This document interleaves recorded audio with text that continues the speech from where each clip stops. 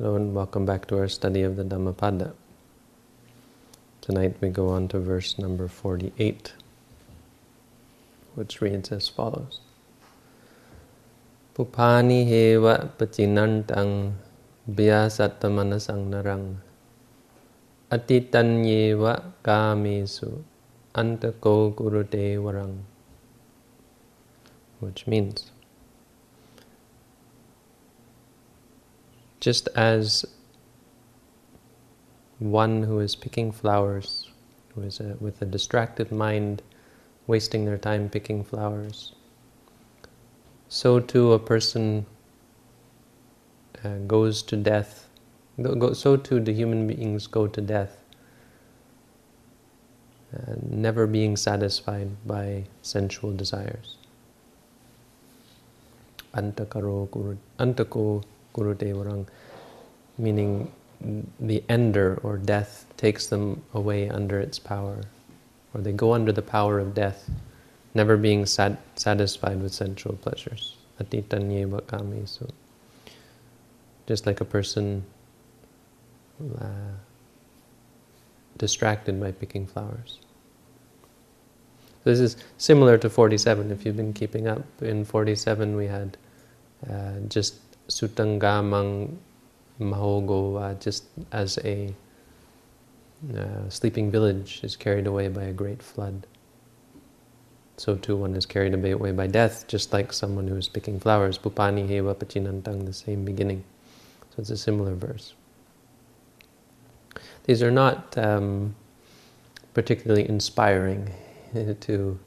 For most of us it sounds kind of like a negative teaching here we're talking about. Anyway, we'll go over it and we'll try to make it inspiring. Hopefully it will inspire us to find something other than just sensual pleasure. So, but first the story. This is a story that I like to tell often. It's another one of these angel stories, so if you're not into supernatural things, or things that seem supernatural in the sense that we can't see them and they seem to be outside of the real world. So maybe a word on that first. The real world is an interesting thing. The idea of angels existing, I mean, I don't know that angels exist, but I get the feeling they probably do. But there's nothing to that, right? But the idea that they couldn't exist is because they're outside of objective reality.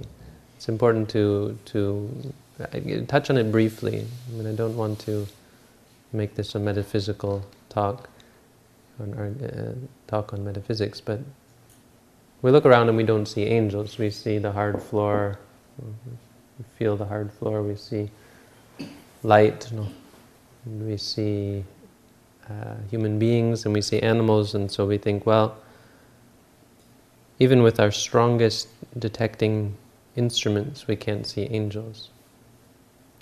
And so we come to think that the world is nothing more than a physical, coarse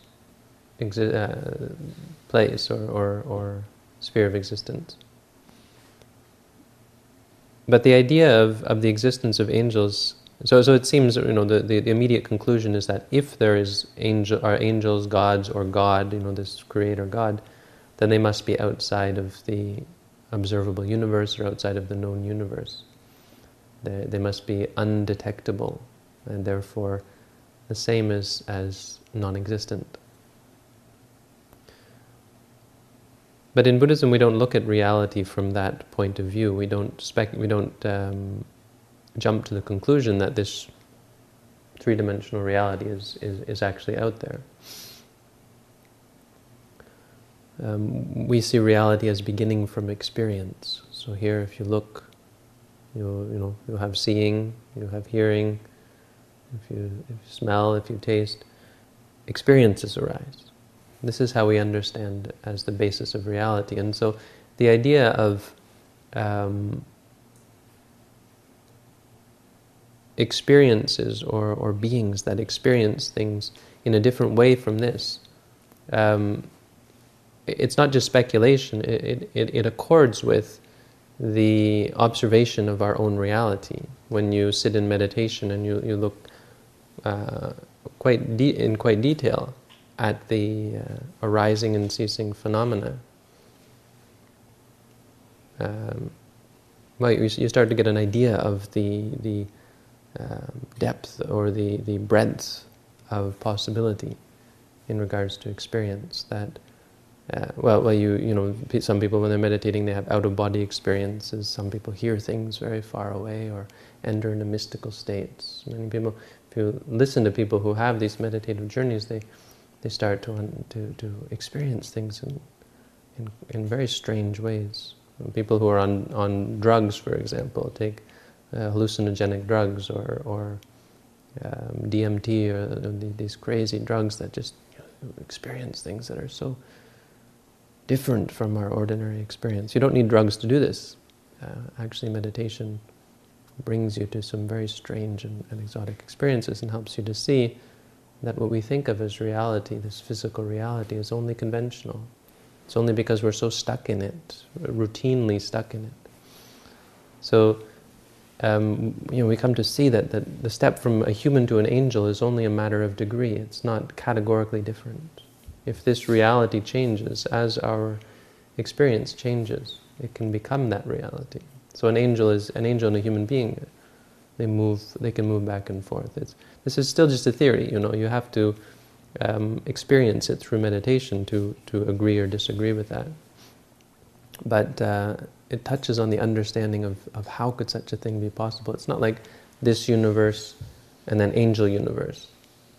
It's only a different or a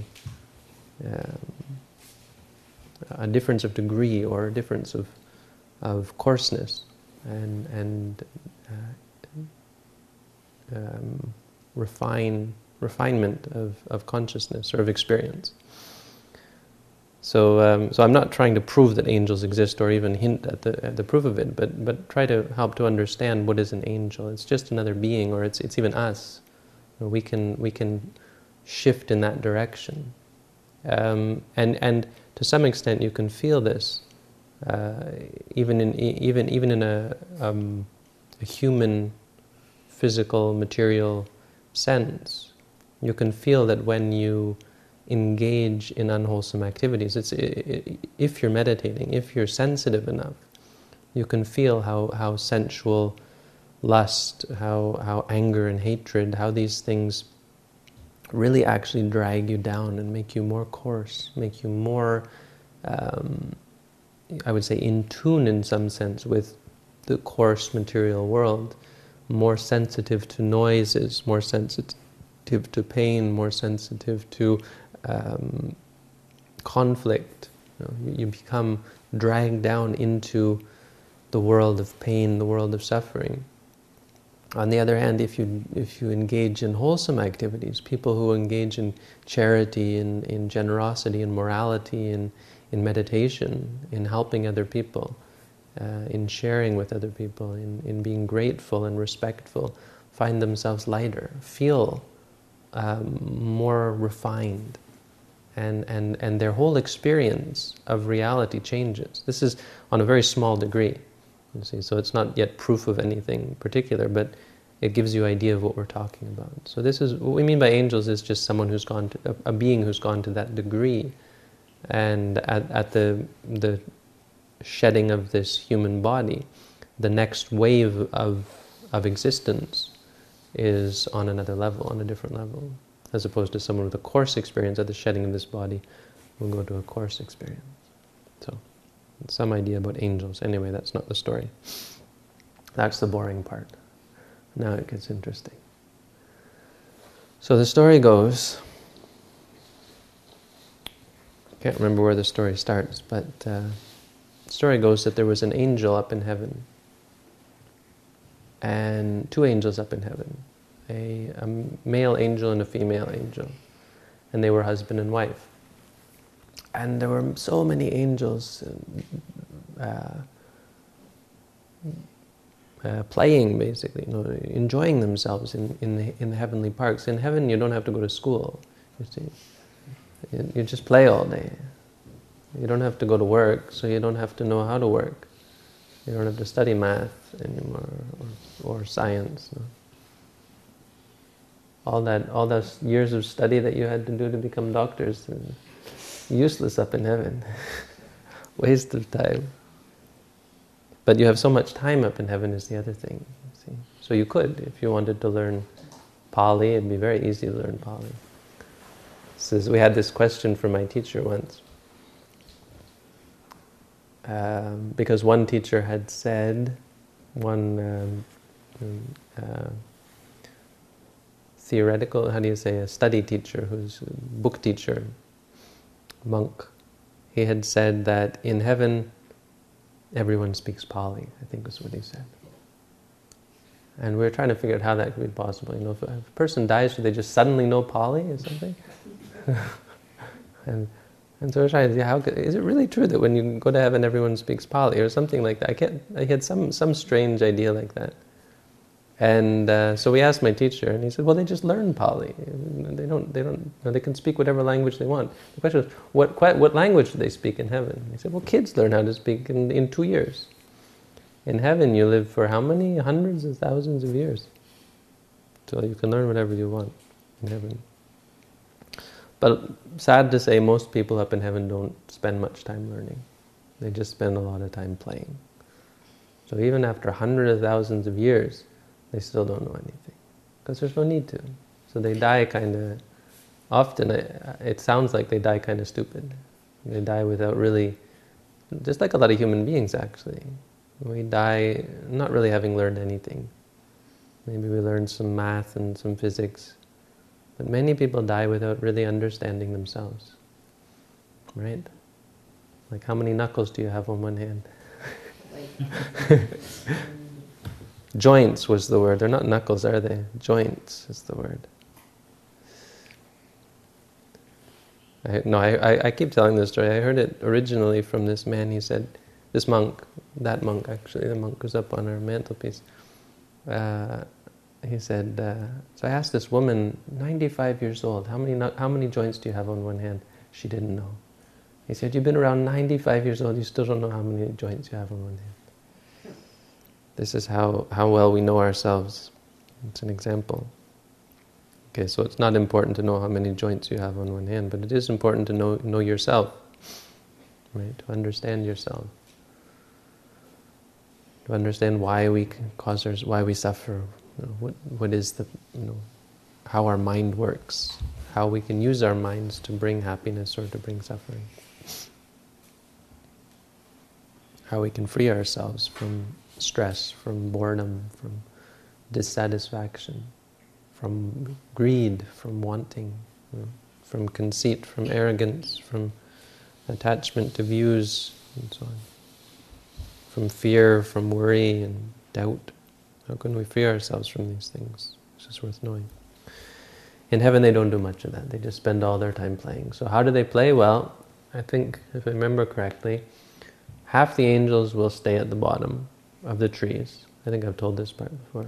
Half the angels go up into the trees and they throw flowers down. They're singing and dancing. I don't know what their songs are, something like Sesame Street or something. You tell me how to get to heaven. And so they drop flowers, throw the flowers down, and they play games like that. And this woman, the wife angel, she's with them playing, and her husband's there playing as well. And this is in the morning. They go out in the morning after they eat, or I'm not sure how often they eat, but they eat. In heaven, when you eat food, it doesn't come out. You just use it all. You don't have to ever you don't have to shower. You don't have to go to the toilet ever. You just eat what you want, whatever you want, however much you want. And the food there was Anuruddha once got some heavenly cakes because he had made a vow never to hear the word nati. You know the story of Anuruddha? Anuruddha, he made a vow when he gave food to a Pacceka Buddha, may I never hear the word nati. And he never heard the word nati until his past life. And then his mother sent him some cakes for all his friends because they were playing marbles, right?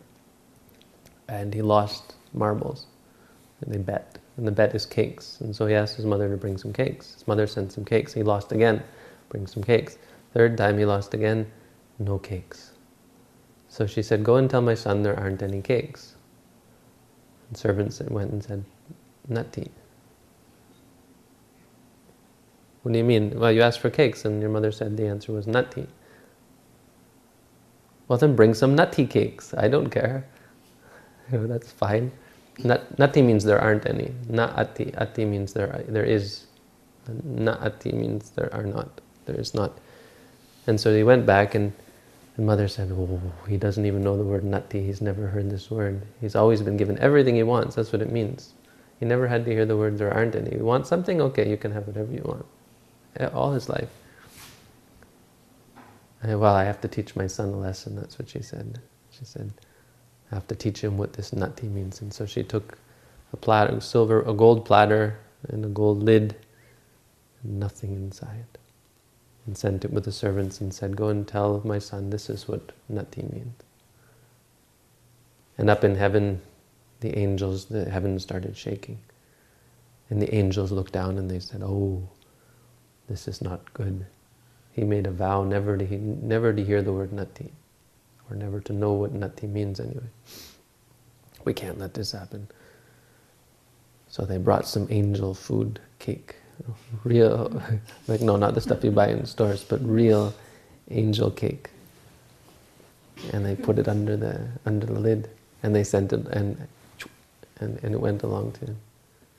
And when it got to Anuruddha, he opened it up, and whoa, the smell filled the whole playground.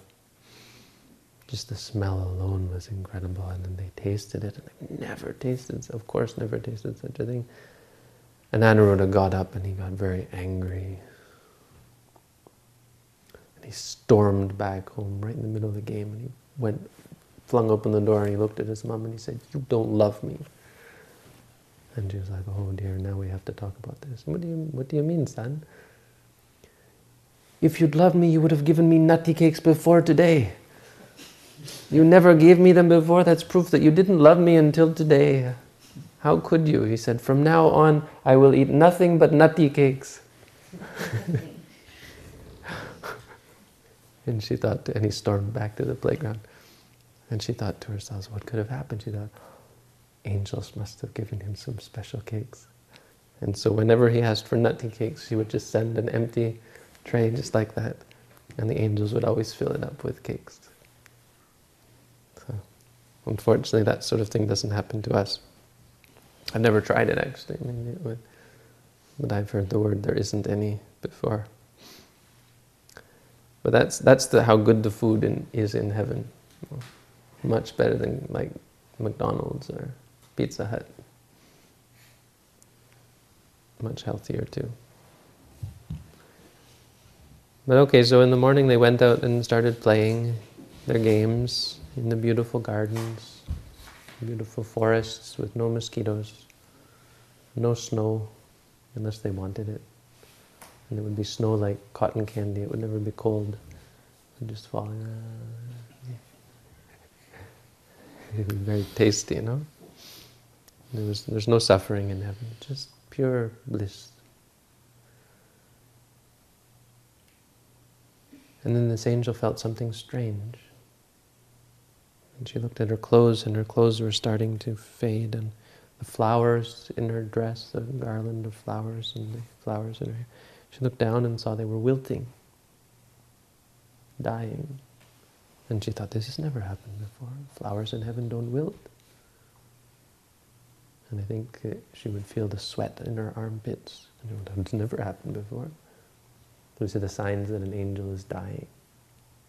Because after thousands and thousands, hundreds of thousands of years, the angels die as well. And she died, disappeared from heaven. And everybody else was playing and didn't even notice. Too many people, you can't count everyone. Too many angels having too much fun. And she was born as a little girl in Savatthi, I think. Somewhere near the Buddha, probably Savatthi. And she remembered being up in heaven. Oh, and she cried. And she thought to herself, how can I get back to heaven? And she tried. She realized the only reason she went to heaven because of all the good deeds she'd done in her past. And so she made a vow to do good deeds her whole life. To never get angry, to never get upset, and she vowed to help and to give. And so she was so kind and helpful to her parents and to her friends, and she was very careful never to speak in angry words, always thinking about her husband, she would say, my husband, thinking about my husband. And so they got her married. They said, oh, well, she wants a husband. And when she was married, she would always give gifts and donations to the monks. And when the monks came for alms, she would always put food in their bowl and dedicate it to her husband. And they thought, wow, here's someone who's really dedicated to her husband. This is pretty incredible. So they called her Pati Pujika. This was her name. Pati means husband. Pujika means one who worships or who reverences their husband. They thought, well, wow, she's really paying respect to her husband. They thought it was the human husband. And so they thought, well, this is... in Hinduism, that was what you're supposed to do. So they thought, wow, she's really being a good Hindu wife, paying respect, worshipping her husband. That's it's not really particularly Buddhist, to worship another person, but it's kind of interesting. So that's what they called her, the woman who worshipped her husband. And so her whole life she would always go and keep the 8 precepts at the monastery, and she practiced meditation and lived her life to be 60, 70 years old. And she had children, I think 2 children or 4 children, many children. And then she was working so hard at the monastery one day that she fell over and had some kind of, I can't remember what the condition was, some indigestion maybe, or maybe just a heart problem, and she fell over and died. And immediately she was born back up in heaven, in the same heaven. Only now, when she left, what time was it?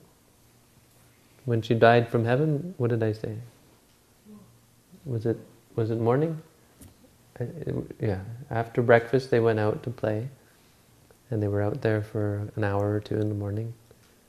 When she got back, you know what time it was? It was afternoon. Same day. And everyone's like, oh! The husband comes up and says, oh, I didn't see you. You left. Where did you go this morning? I didn't see you all morning.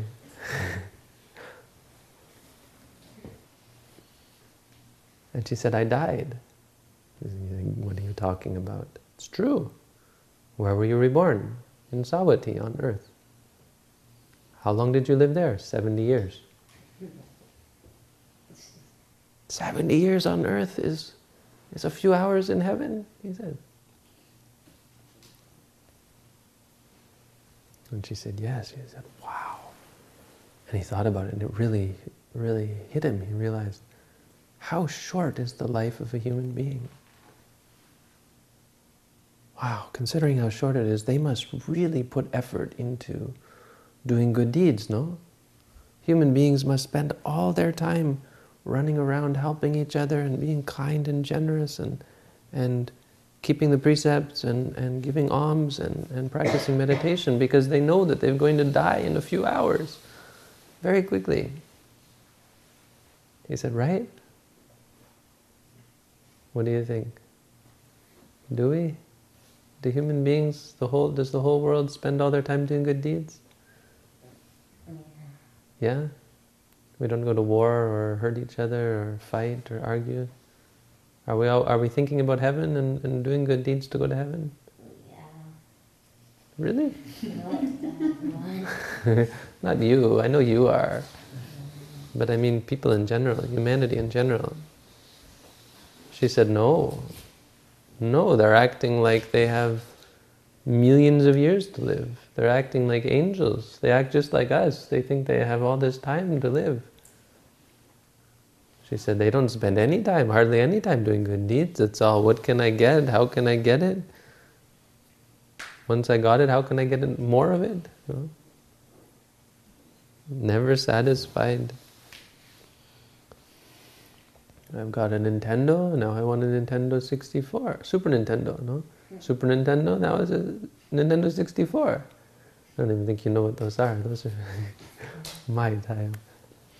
A Nintendo 64, and I want the next one, the Wii, right? And then the Wii, and now there's something else? I don't know.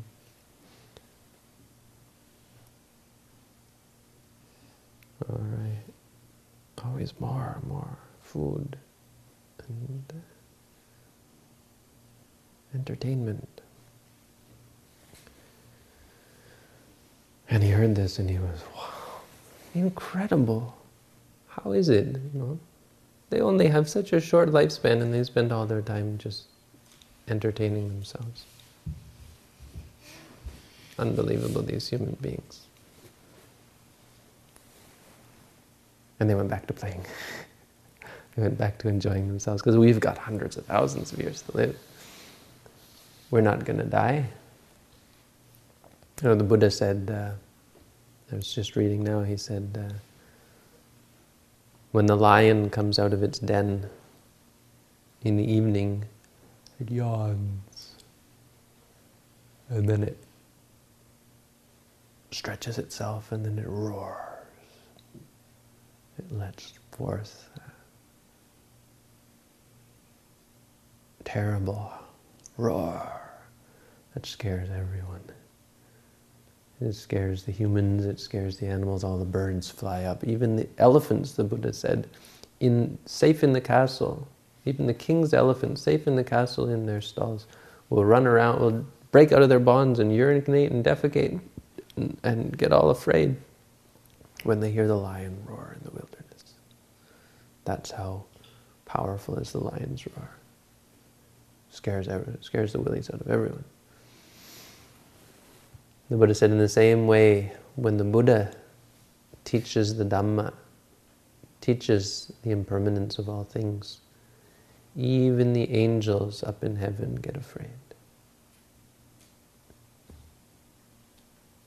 These angels who run around thinking they're at the top of the world and they realize we too are subject to impermanence, we too are subject to decay, we too are a part of this Sakkaya, the Buddha said, the Sakkaya. And we also are a part of this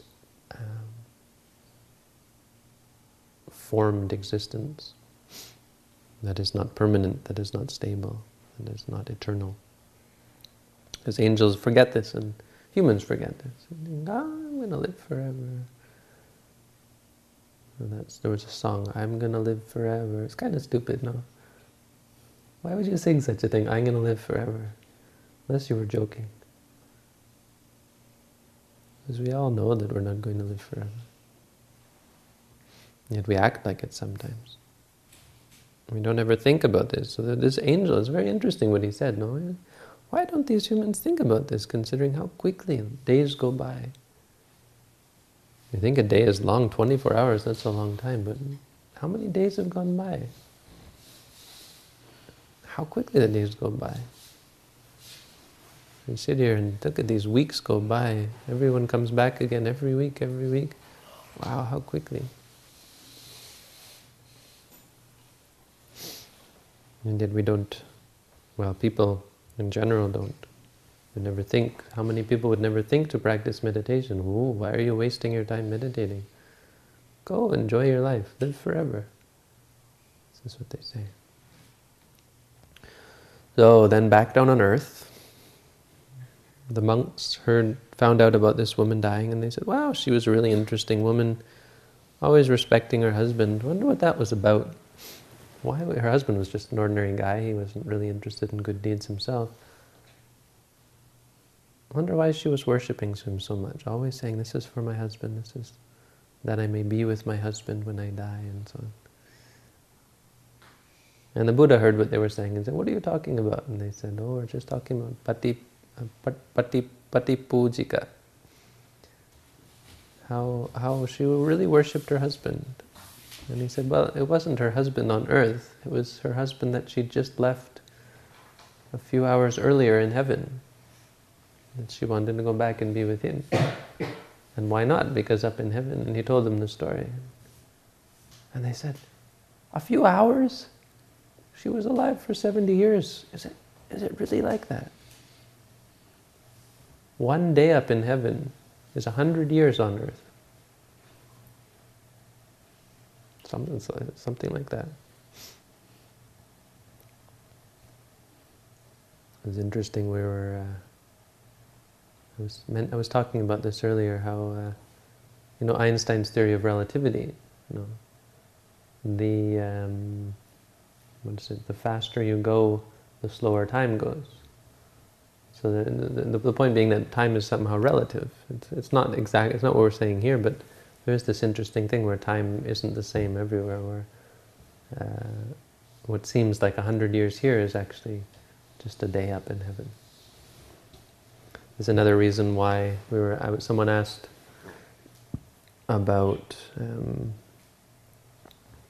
angels. Why you never see angels? Why do you never see angels? It's on this topic. No? First reason is because an angel can smell a human being 1,000 leagues away. We smell really bad, and angels won't come anywhere near us. It's true, apparently. 1,000 leagues. So if you're ever wondering, why don't I ever see angels? You need a shower. But this is another reason, is that, like when people die, why don't they think of us and come back and say, hey, I'm up in heaven, do lots of good deeds and come up and be with me in heaven.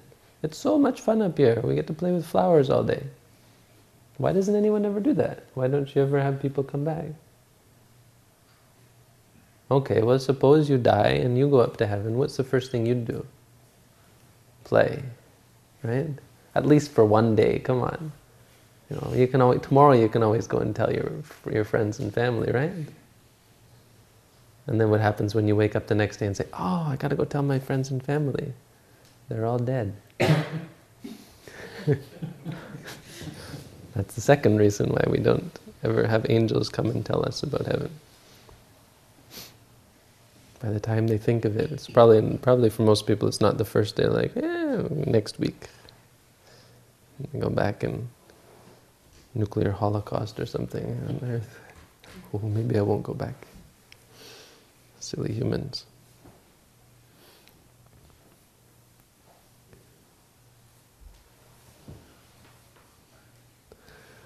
So the monk said the same thing. They said, wow, it's amazing. It's amazing that people don't realize this and don't actually take the time to do something useful with their lives. They die as useless as when they were born.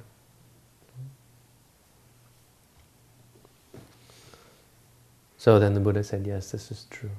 People go to death chasing after sensual pleasures, just like someone picking flowers. Just as though we were spending our whole lives picking flowers. Is that a useful life? Spend your whole life picking flowers? No? Huh? You listening? You listening? Is it good life to pick flowers? You just spend your life picking flowers.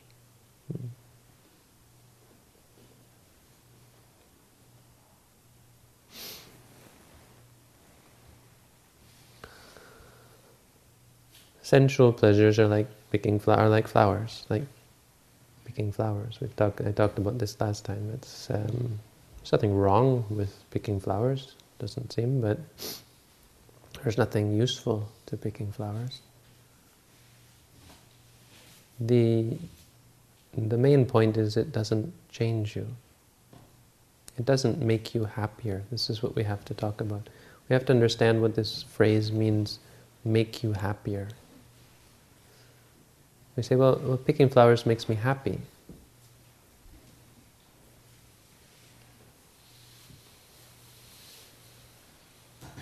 Because it's our only understanding of happiness is sensual pleasure.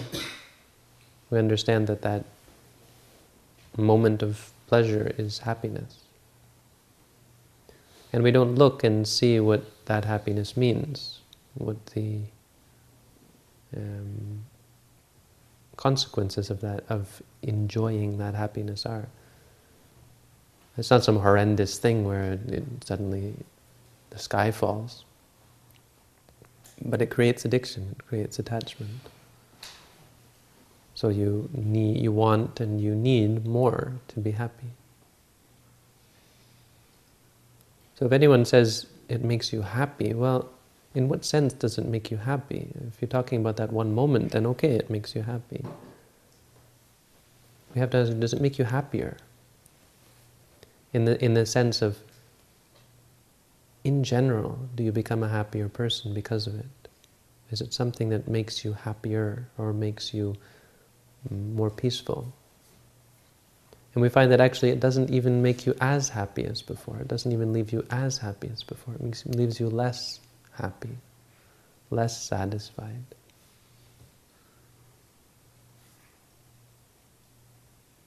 So that's why when we sit here, we can't be happy. Not all the time anyway. Because we're not happy. If picking flowers makes you happy, then we should try. We can go out and pick flowers all day and then come back and sit in here and see how happy we are. Well, we can be happy thinking about all those flowers we picked. But what if we had to sit here for an hour listening to someone drone on about angels and death and stuff? How happy would we be then?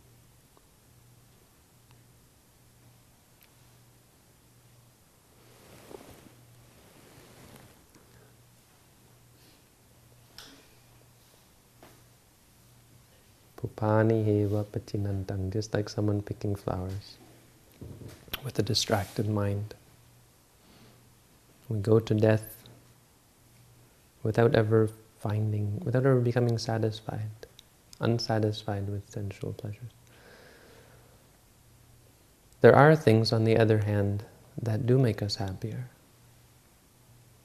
That when we go out and do them, if we went outside and did these things, we would come back in here and sit down, and we would find ourselves happier.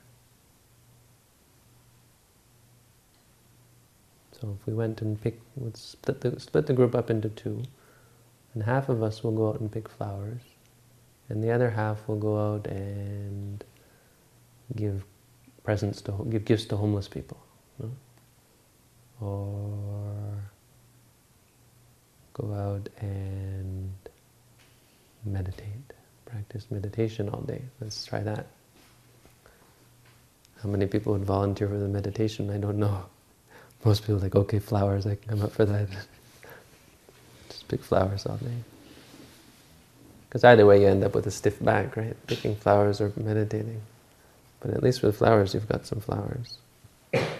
See, we're not conditioned.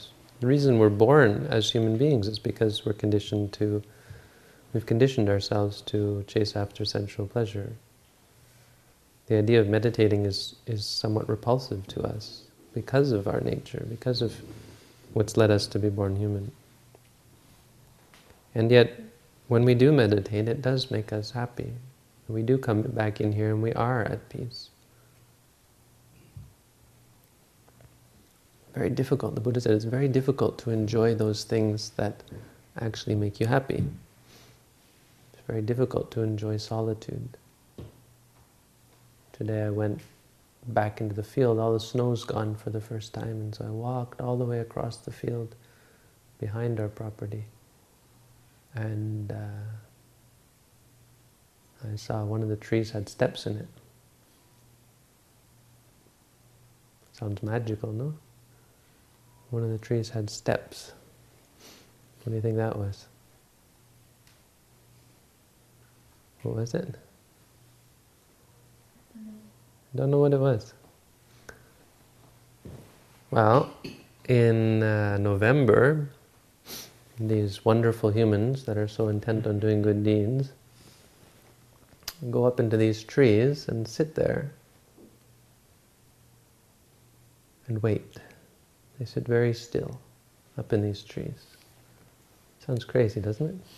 Think they're meditating up there? People do this in Canada. You never heard of this? No? And they go up and sit in these grown men, not children. This isn't a treehouse. And you know what they bring with them? Guns.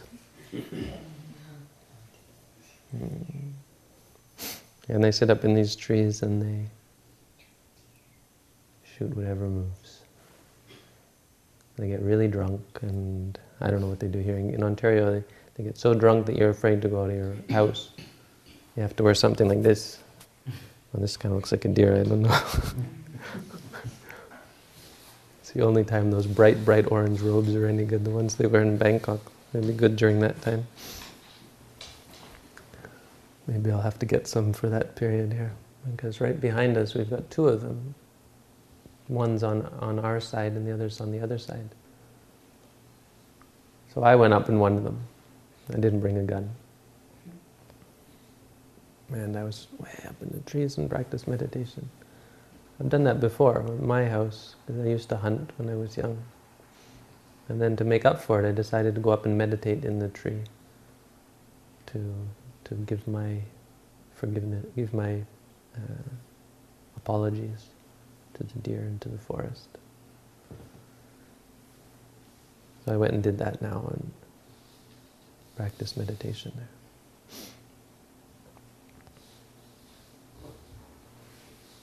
It's amazing that we can't find happiness doing that, you know?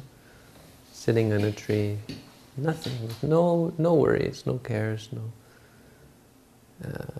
wants, no burdens besides having to come back and tell a story to some people, nice people.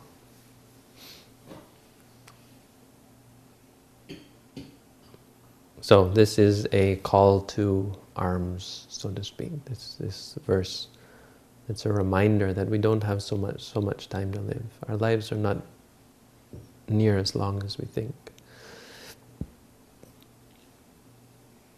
And if we don't take the time to, if we don't spend our time wisely, we'll die never being satisfied. We'll die never having satisfied our desires, never having found contentment. Death will take us under its control. So meditation is for the purpose of changing this, changing our conditioning. Changing our conditioning from being bored when there's nothing pleasant, to being satisfied no matter what is pleasant, being content no matter what we get, whether we get nothing at all, even if we get nothing at all.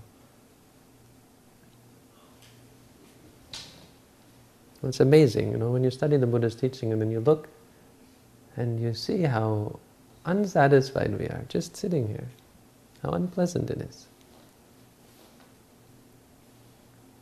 We're just in this room together, really, you see.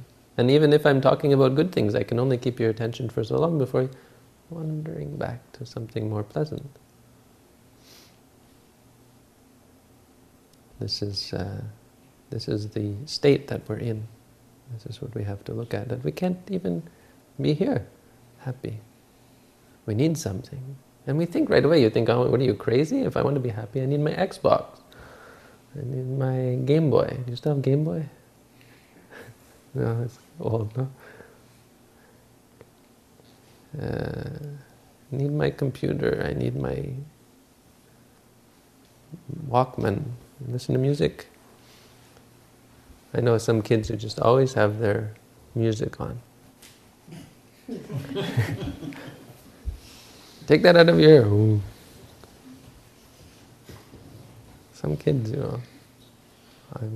This one kid, he would follow me on alms round in Los Angeles. He always had this in his ear.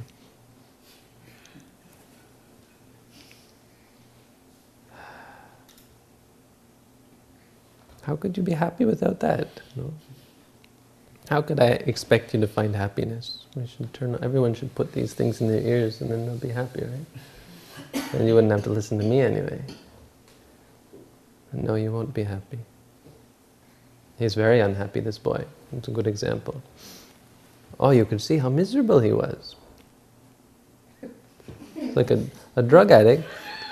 And they couldn't, at home he was useless. He wouldn't do anything. He wouldn't do his schoolwork, he wouldn't do his chores, he has no respect for his parents. So they sent him away to Thailand. And I was in Thailand when he was there this last year.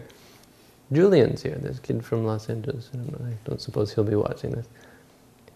And they said, oh, well, bring him to meditate with me. Oh, we can't take him. It's just, totally useless and disrespectful and just sits around and does nothing. Well, send him up here to meditate. No, we're sending him back to Los Angeles. Nothing. No one could handle him. You think this is what we get? This is the result? This is why we're stuffing our ears with these overpriced gadgets? Ask yourself, why are you here? Don't ask Steve Jobs, he doesn't have the answer. He wasn't Buddhist, I don't believe it. Anyone who says that doesn't understand Buddhism. So I'm a little bit biased. I guess he was a nice guy to his family and so on. But I don't mean Steve Jobs, I mean that whole culture of buy, get, beautiful, wonderful, ooh, push, button. So it's like, this is what the pinnacle of the human race is, to push a button. A single button. It only has one button. I've seen them. I mean, come on. I thought it was like, oh, look, I've got a keyboard. It's got 128 keys. That's cool. You got a button. Touch screen. You got these talking cats. And it talks back to you. I've seen them. Cutting fruit. There's something about cutting fruit. I mean, isn't that like enlightenment? That's like, wow, this is where the human race is going, right? This is evolution. Fruit ninja. Angry birds. Some angry birds. This is what life is. This is what life's all about, right? No, we call these things pastimes. That's what entertainment means, right? Enter means in between. Entre-temps. Entre-temps. Entertain. Tain comes from time, I guess. It's from French. The French, entre-temps, which means between times, when you're not doing anything, when you're waiting for something. Angry bird. Push the button. Pastime, because we got too much time, right? No, we don't have enough time. Think of what the angels are doing. What are you doing down there? We smell so bad, they don't want to come and tell us, but they're like, we feel sorry for those guys. There's angels right up in heaven right now, like, thinking about us, how stupid we are. How much we're wasting our time playing Fruit Ninja. Think about that. Don't you have something better to do with your life than become addicted to meaningless activities? Apparently not. It's not easy. I'm not trying to make light of this. This is a very difficult thing. We've been conditioned. We've conditioned ourselves into this. And everything conditions us. The television, advertisement, society. My friends have one, I gotta get one. My friends do that, I should do that. Well, if your friends jumped off a bridge, would you? No, I heard a reply to that. The answer is yes. Yes, well, yes, because all my friends are quite smart. I mean, if all of you jumped off a bridge, I think must be a very good reason for jumping off the bridge. Maybe there's a fire, maybe there's an explosion. I should jump off the bridge with you. Just make sure you've got smart friends. That's really the problem. We lead each other in the wrong direction. It's an interesting reply, because if we have good friends, we'll lead each other in the right direction. That's why we're here. So, if I jumped off a bridge, you might think, maybe there's a reason for jumping off the bridge. You think that monk's gone crazy. But when you hang out with good people, then they lead you in good places. You get to hear good stories and good teachings. And you get to practice good things. So now we've heard good things, we've heard good Dhamma, so next up is to practice good things. So we'll try to put this into practice and spend some time learning about ourselves. Try to find your suffering. Try to fight with your suffering. Like Darth Vader, Obi-Wan Kenobi fighting with Darth Vader. Fight with your suffering. Don't let it overpower you. That was the most powerful line in all those movies. I only saw the original 3. And the first one. He says, you can't win. If you kill me, you'll only make me stronger. He says to Darth Vader. Did you ever see the first Star Wars? He says, he's fighting with Darth Vader? Yeah, Obi-Wan Kenobi is fighting them, and he says, you can't win, Darth. If you kill me, you'll only make me stronger than you can ever imagine, or something like that. And that describes an enlightened being. An enlightened being isn't afraid of death.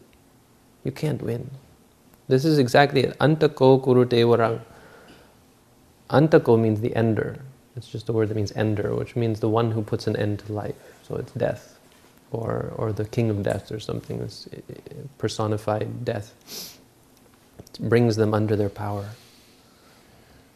But for a person who is free from attachment, they don't go under the power of death. Death only leads them up, like this woman who had done so many good deeds. Death was what she was waiting for. She wouldn't kill herself, that's not good. If you kill yourself, that's a negative thing. That's an attachment. So she just did as much good, got her mind so free from desire, free from any clinging, that she soared up to heaven, like on a horse.